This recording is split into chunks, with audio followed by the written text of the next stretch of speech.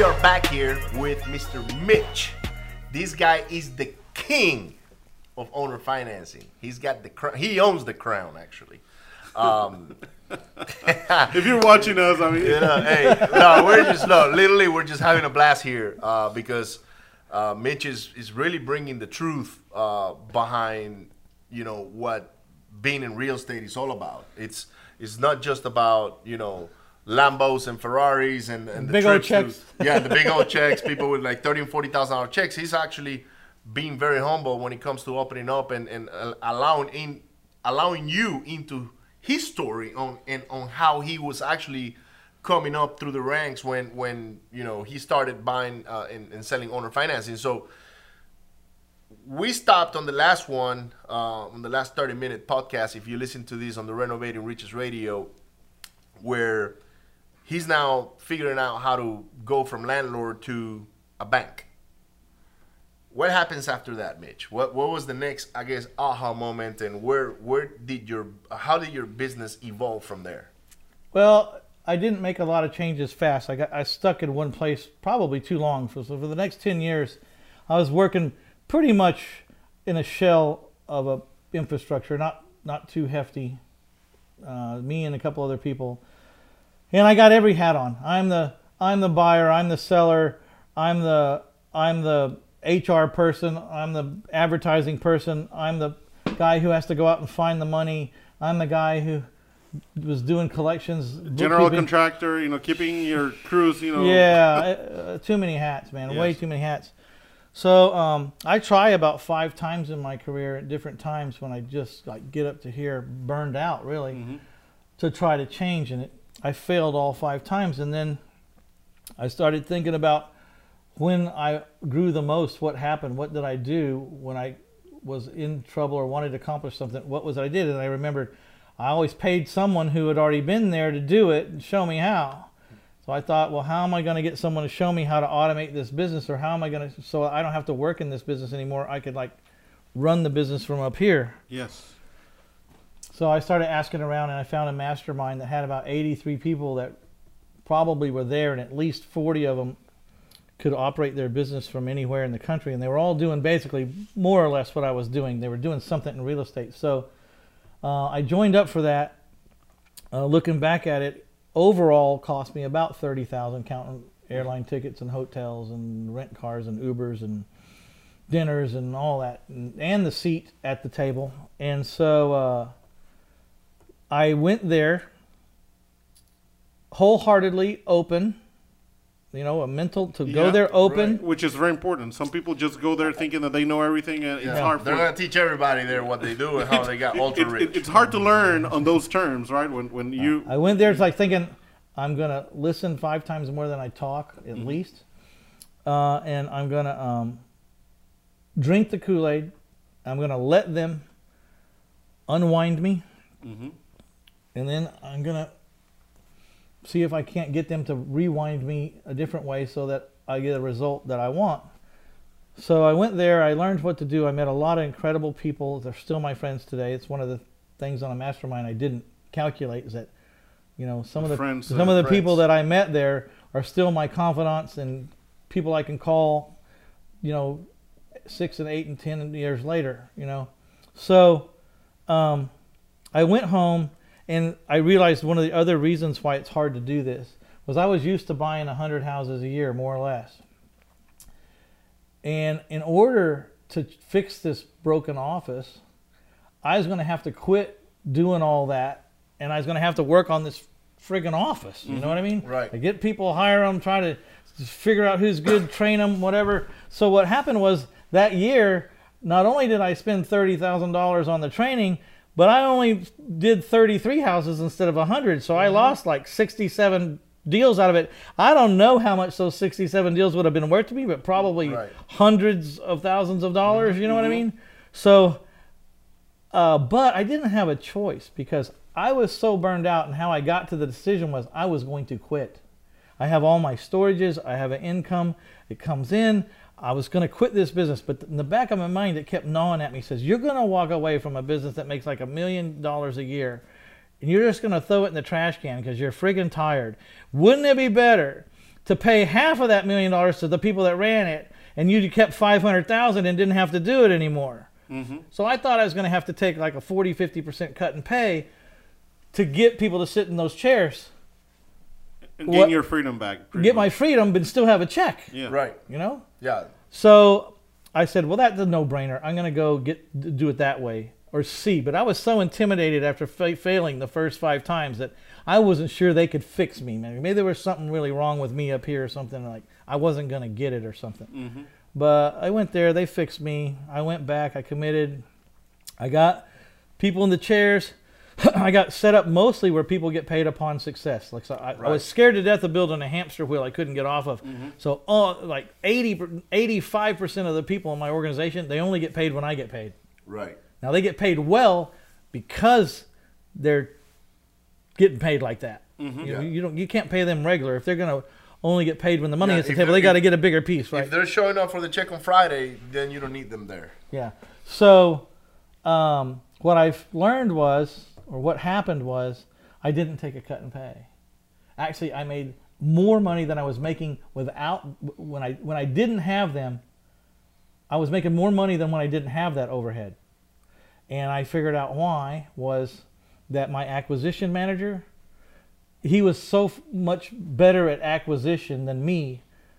Not because one-on-one he's better than me at it, but he could focus on only that thing. That was his only job. And I'm better than him if that's all I had to do, but I can't do that. Yeah, you're running with, like you said, 5 different hats. Yeah. I couldn't do that. He wasn't quite as good as me, or let's just say no one's better than me at buying houses. Okay, so let's get that out of the way right now. Okay, so he wasn't as good as me.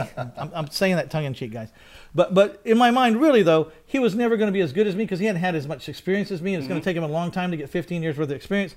But he was better than me because he was focused on it every day, 8 hours a day, and it's all he focused on. So he would produce more than me, even though he was not quite as good at it as I was. And so I learned to take less talent, but stronger focus would still get me where I was going. And then the salesperson wasn't as good at me at selling my houses. Sometimes I cringed when I listened to them selling houses, like, nah, this ain't gonna work. But she sold more houses than I could in a month because I couldn't devote my whole time to selling houses, and that's all she did. Now, if my people, and I kept them all separate, they don't even in the same room or the same office. It's all separate, okay? So, because the minute she starts saying, well, I want to buy houses, I'm going to say, okay, well, look, you want to go find houses? Then just turn in your shit at the office and go, because I don't need someone who wants to find houses. You're my salesman. I need someone who needs to sell houses. You don't want to sell houses anymore, just let me know. Yeah. The day that I see that you're out buying houses, you just split your...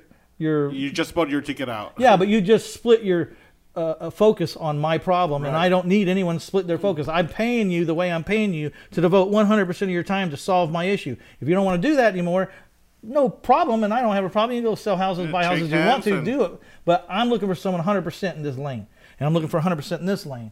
And so whatever I got someone doing, they're 100%, and it's none of their business what the other guy does it or how it does it.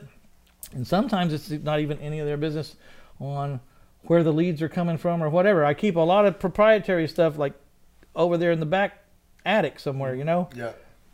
I get it. Acquisition guys goes, where are you getting all these leads? Says, don't worry about that. Just start calling them. Yeah. So your job is to milk the leads, not to worry about where they come from. So one of the things, like in the acquisition things, was I used to hire people from the real estate clubs, or I want to be in real estate, can I come work for you, whatever, or I'm in real estate, I could be one of your workers or whatever. I soon learned that I didn't want people that were interested in real estate. If I needed an acquisition man, I needed a guy who was a negotiator who could sell a product or an idea. You know what I mean? So I stopped looking for my people in the real estate realm, and I started looking for who's the top car salesman on this street, or who's the top Hoover vacuum cleaner guy, or whatever, and how much are they making? Well, that guy's making $45,000 as a car salesman. Can he make more with me? Hell yeah, he can if he's good. Hoover vacuum cleaner, he's making $35,000. Can he make more with me? Yeah, he can. Okay, so they don't know anything about real estate. It would take them years to get to that point, And so I just wanted to hire the best salesman I could. And then I started, one of the smartest things I did was I started having them tested. Personality test. So I'm testing them, and what I'm trying to find is I need someone who's super motivated, self-motivated, gets himself out of bed, gets cranked up, gets rolling by himself. Someone's I hungry. need someone who's responsible, understands what their commitment is and will honor their commitment. I need someone with honesty and integrity. I need someone who's money motivated. They really want to make, they want to go from 35,000 to 65,000 or 80,000 or 100,000. They want to. And I'm going to show them how they can if they're good at this. And then there's a couple of other things I test for that these were all very positive qualities. Then I test for what I consider to be a little more negative qualities. I want to make sure that the person that I'm hiring is a very bad personal money manager for himself. And doesn't sound pretty, but I need this guy to be on the edge all the time. Because if he's a really great saver, Stays motivated. yeah, he stays motivated. If he's a really great saver, he might build up enough money to go start another business and get the 6 months it takes before you'd make Or it. he'll be comfortable to where he's Or not he as won't, or hungry he'll get anymore. comfortable and he won't go out. And then the last thing I test for, which is an absolute positive, was he couldn't have an entrepreneurial bone in his body. Yeah, you're looking for I'm looking for worker executors. bees. Yeah, I'm looking for worker bees, Yeah. not queen bees, And not I guess king bees. I guess you do like an online psychological profiling with them, where they do a test, and that's Yeah, you how just- you know. Hire a company. Okay, yeah. There's a bunch that's a very very good. Look, if you're listening It's to this. expensive though, but I mean, it's Yeah, a but lot it more saves you a lot expensive of to money. train this guy for a year and then they and go then off. find out that person didn't work. So basically, you're just describing how you went from working in your business to working on my- your business. Yeah, and so And how you profit tremendously by doing that, getting yourself out of. I got to get myself out of the way. I was in the Exactly. way. I was in the way of all of it. Yes. And that was the hardest thing, is to realize that I'm the one blocking all the growth because I can only do so much a day and I was in the way. Yeah. That was the hardest thing in the world for me to settle up with, you know, or even to realize in the first place. Yeah. I thought I was the one that was making it all happen. At some point in my life, I came to the conclusion, like, yeah, you've made it all happen up to this point. Now at this point, you're the one in the way. Yeah. So, so now to today, I haven't seen the last 300 houses I bought, and I have not seen the last 300 houses that bought my. I mean, 300 people that bought my houses. Right. Haven't seen them. I haven't been to a closing in 15 years. I mastered that early on Right. because I just couldn't do it. And plus, you could show me all those papers, and honestly, Just sign. I didn't sign, understand it. sign. Didn't care. I just. My knew that if you my signed- lawyers told me the ramifications of all this stuff, and if I did this and this and this, that I'd end up with the money, and that's what I cared about. I'm real good at like listening to something and deciding, okay, because of everything you told me, I'm going to do A. You asked me 30 days later, or I mean, I'm sorry, a year later or a year and a half later, why are you doing A? I said, I don't remember why. I just remember that at the time I needed to make that decision. That was the decision that made, and there was a Yeah. lot of good reasons for it. Yeah. Because I'm on to really what I do best. I want to buy houses and sell houses. That's what I don't want to know paperwork. I don't want to know. I don't care to be an expert in that. I don't care to be an expert on building Podio. I'll go tell the guy that knows how to build Podio what I want to do. Yes. And why did I pick Podio over whatever the other one was? I don't remember now, but there was a time when they told me about the ones I picked. You know, but I don't care. You know what, Mitch? I was having this conversation last night with a guy that he's asking me about systems and all these things, and I'm like, why are you worried about all those things, man? You need to go buy a house. You don't need to worry about the cold rail or the podium. That's or right. You know, all of those things, they're actually going to cost you money, man. So and time, and they're going to take away from your focus. analysis paralysis. So, all right. So, man, I love that you share this with our audience because for a lot of us that are working in the business, and we're going to include ourselves in it, We're still doing it. we still Every do a lot day. of those things. Every Okay, day. well, I'm not saying that I don't work in the business too, because I have a very prominent role that I do work in the business. But my job today is to find the money, to find the private people that want to invest the money. So I'm constantly at dinner, lunch, talking, analyzing. Is that my guy? Are you my guy? Are you my guy? Yeah. Who's the guy I need to have lunch with? Who's the guy I need to network with? Where do I need to go? I'm still working in my business to agree, but it's a whole lot more fun to socialize and have dinners and talk to people than it was like to run through these neighborhoods for 15 years.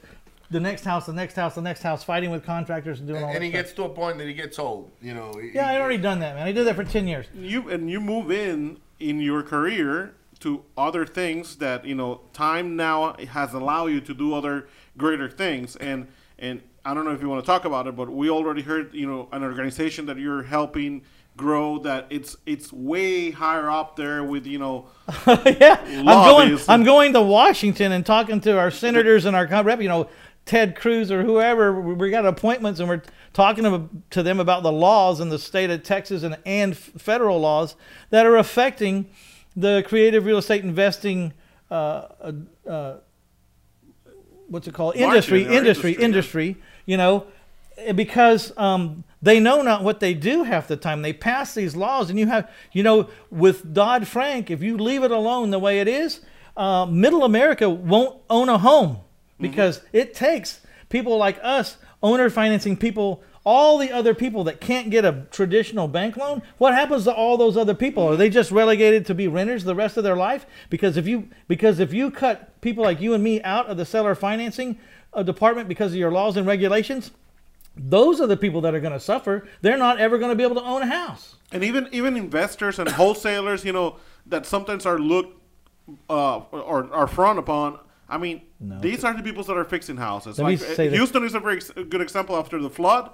I mean, if it wasn't for investors, there will still be hundreds of, I don't know how many houses, but thousands and thousands. I was going to say hundreds of thousands, but I don't know if it gets up there. But, all these houses are being fixed by investors. The same people that sometimes are frowned upon. And they look like, they're just scammers. And yeah, they only hear, the consumer protection places only hear the complaints. They don't hear the millions of, happy people don't send in letters to their senators or to their reps. They only hear the one bullshit guy. And half of those people are loons.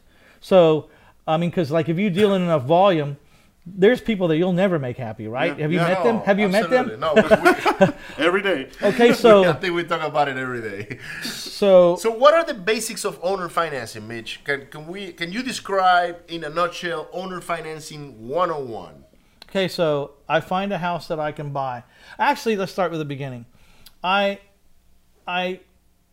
see a house that I want to buy, and I go figure out what the rents are in the neighborhood, because the core belief of owner financing is that a person paying $1,000 a month rent would rather pay $1,000 to own if they just know how they could become the owner for the same thing.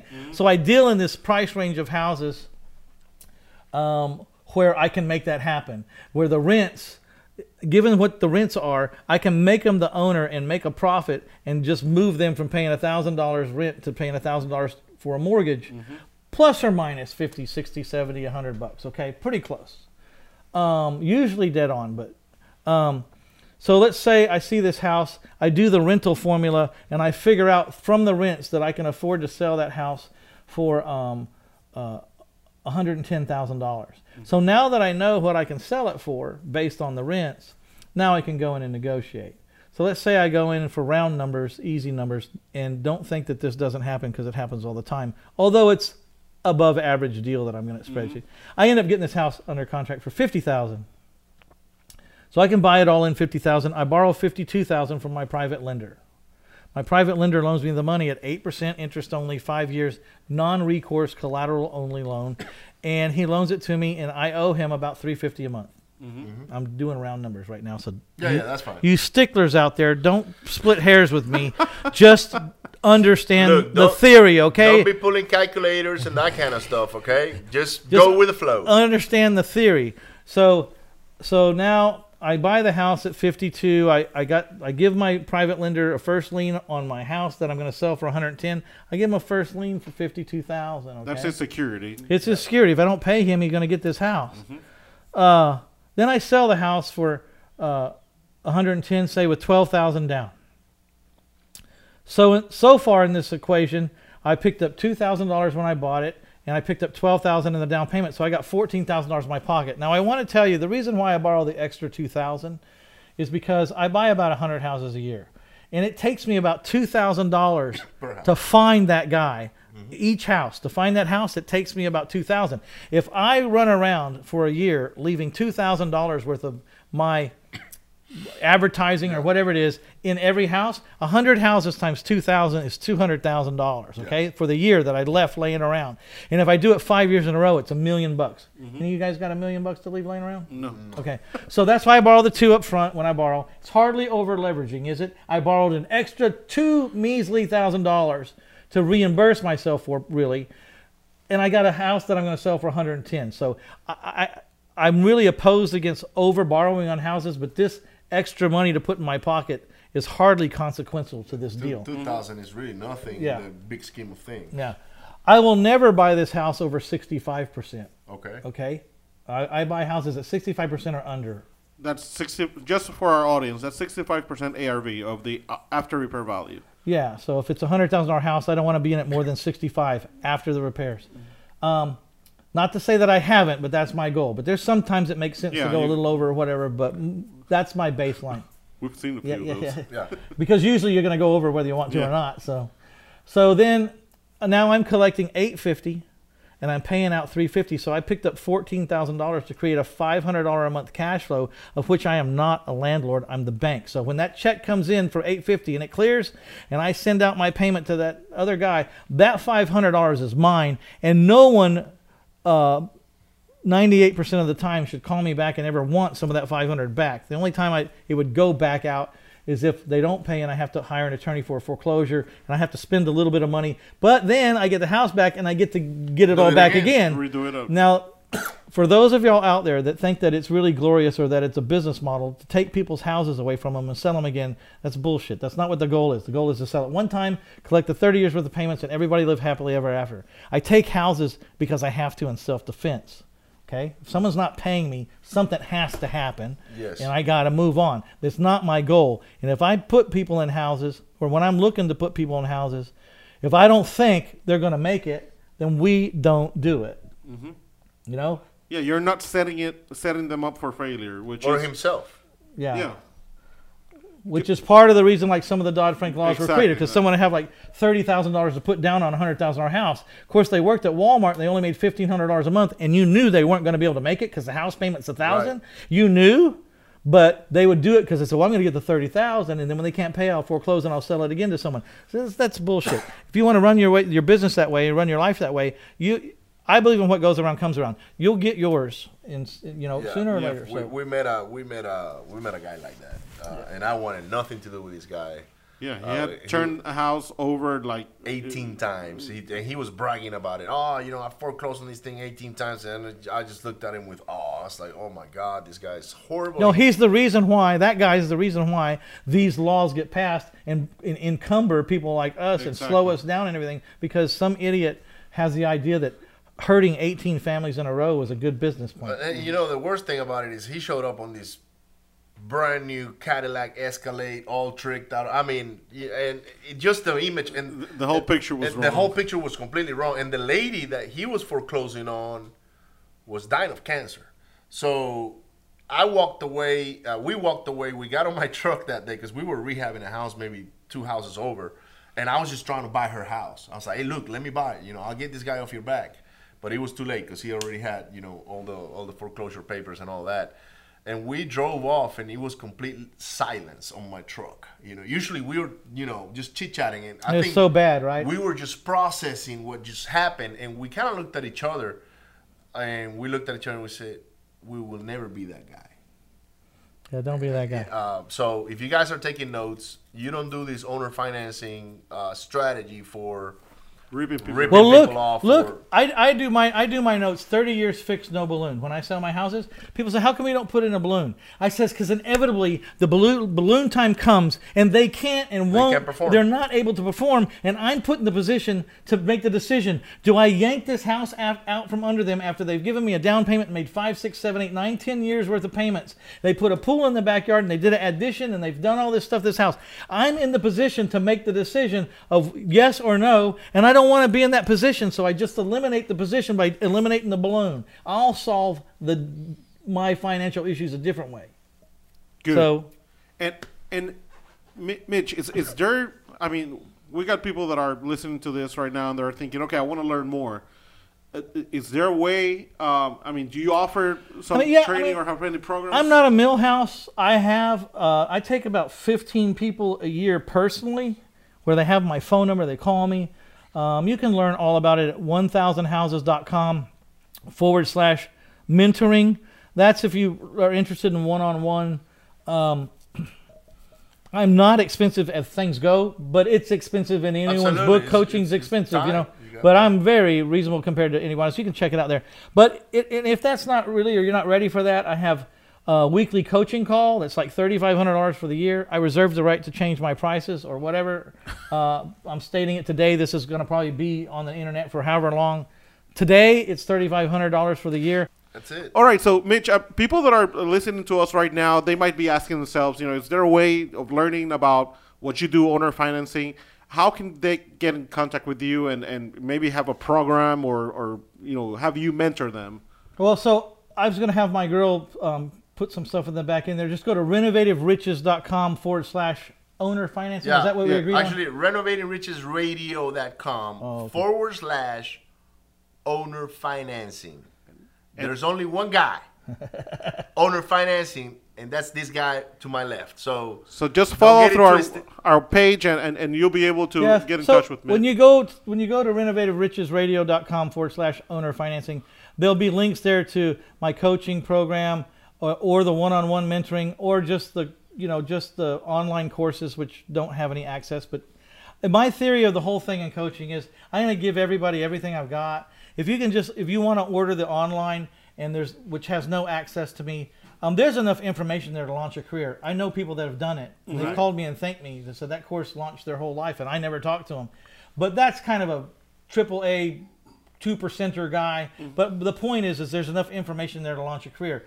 But other people need more hand-holding or would like the comfort of having a coach in their corner or whatever. So I'm not a real hard sell on this, but I'm real easy to find. And if you want to learn about that, go look. But at the very top level, I take about 15 people a year because that's all. I got 6 businesses. I got a wife and a family. I got a ranch I like to go to. And then, I got some students I got to handle. So I got to make sure, because when I'm one-on-one with you, you better know at least. And you dial that number, I'm the one that picks up the phone, not some student that did 20 deals last year. I mean, I'm the one that picks it up. 1,500 deals behind me, 22 years. A lot of broken noses, a lot of broken jaws, a lot of bones, teeth. I mean, had my hair pulled, been dragged down the street. that experience. That will all be in your favor, because I know I've learned how to stop it, and I can keep you from getting out of those positions. One thing you can always measure a coach by is by how much money they made you, but you'll never be able to measure how much he kept you from losing, because there'll be no number. Yeah. Yes. Yeah. Now, where does Mitch go from here? Like, what's your next step? I retired and I got bored, so I started my podcast, reinvestorsummit.com. And right now, I'm just cruising along, helping people. And what's making me smile right now is I'm helping a whole bunch of people be able to quit their job. And that's like, the Dave Ramsey, let's do the primal scream, I'm debt free. Uh-huh. We're doing screams at our office like, I just told my boss to shove it. You know what? That's a great motivation right there, man. Because that was my motivation. I wanted to tell my boss that I no longer needed his services. Well, ladies and gents, we're getting to the end here. Kids and adults, and everybody that's listening to this podcast right now, I hope you took a lot of notes. If you need to go back and listen to this again. Connect with all the strategies that Mitch was teaching us, because I'm learning as I go. Even though we're a little bit more advanced and sophisticated, remember that this is not about us, it's about you, the one that's watching, the one that's listening. And you need to take those things and put them into action. Take action is the one thing I can tell you. This is an action taker. I mean, he fell down and got back up, and he fell down and back. He looked like one of those little, the bouncy little things. I know, that you punch and they just go down, and they just refuse to stay down, right? That's really pretty close to what it's pretty close to what happened to you, and I admire that, because there's only, that's what I believe. That's how a man is really measured, is by how you can overcome all your obstacles and how you grow out of it. So this is a perfect explanation of somebody that went through a lot of struggles, you know, figured a bunch of things out, got rich and poor within the same year, probably 2 or 3 times, you know? And here he is, you know, helping other people out, quit their jobs, achieve their goals, and educate, basically, and save you a ton of money in making a lot of mistakes. So yeah, you're gonna pay the street, or you're gonna pay the coach. The street is relentless. And this is a coach I would actually personally pay for if I'm actually doing. It's not if, it's when I do it. Probably next week or so. What's the link there? So, anyways, with that being said, Dennis. No, I just want to say thank you to everyone. Remember to give us a thumbs up, leave a review, share with your friends and family and people that are interested in the real estate market about what we do. And you can do it, but you need to love me. So I want the heart thing. I want to see all hearts on that thing. Yeah, all hearts and 5-star reviews. You can like those guys, but I demand what love. What about your podcast? What's your podcast? I demand love. Where's my podcast? Yes. REInvestorsummit.com. REInvestorsummit.com. So check it out. Well, with that, thank you, everyone. Thank you, Mitch, again for having us here in your beautiful property. And we'll see you next week with another interview.